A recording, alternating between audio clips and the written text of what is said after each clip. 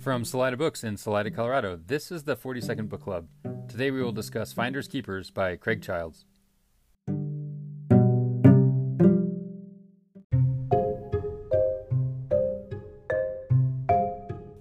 So Finders Keepers is about the pillage and the plunder of American artifacts in the Southwest from ancestral Puebloan sites.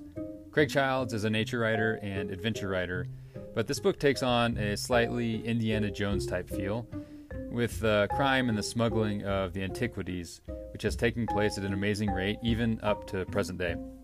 He looks at some of the big busts of the last couple of decades, both here in the United States and abroad in U.S. conflict zones. This book toes the hard-to-define line between ethical preservation and what it means to be the rightful owners of archaeological antiquities. Childs, like usual, makes the strong case for leaving things just as they are, but as he breaks down the implications of each perspective in this book, it leaves the reader with no conclusion really, and more questions in the end. I'm a huge fan of Childs' work in general, and have read several of his other books. This one dials up the drama and suspense, and is a good one to pick up if you plan to or have spent any time in the American Southwest.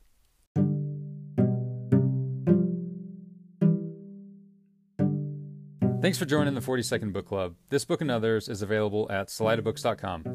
Happy reading and happy listening.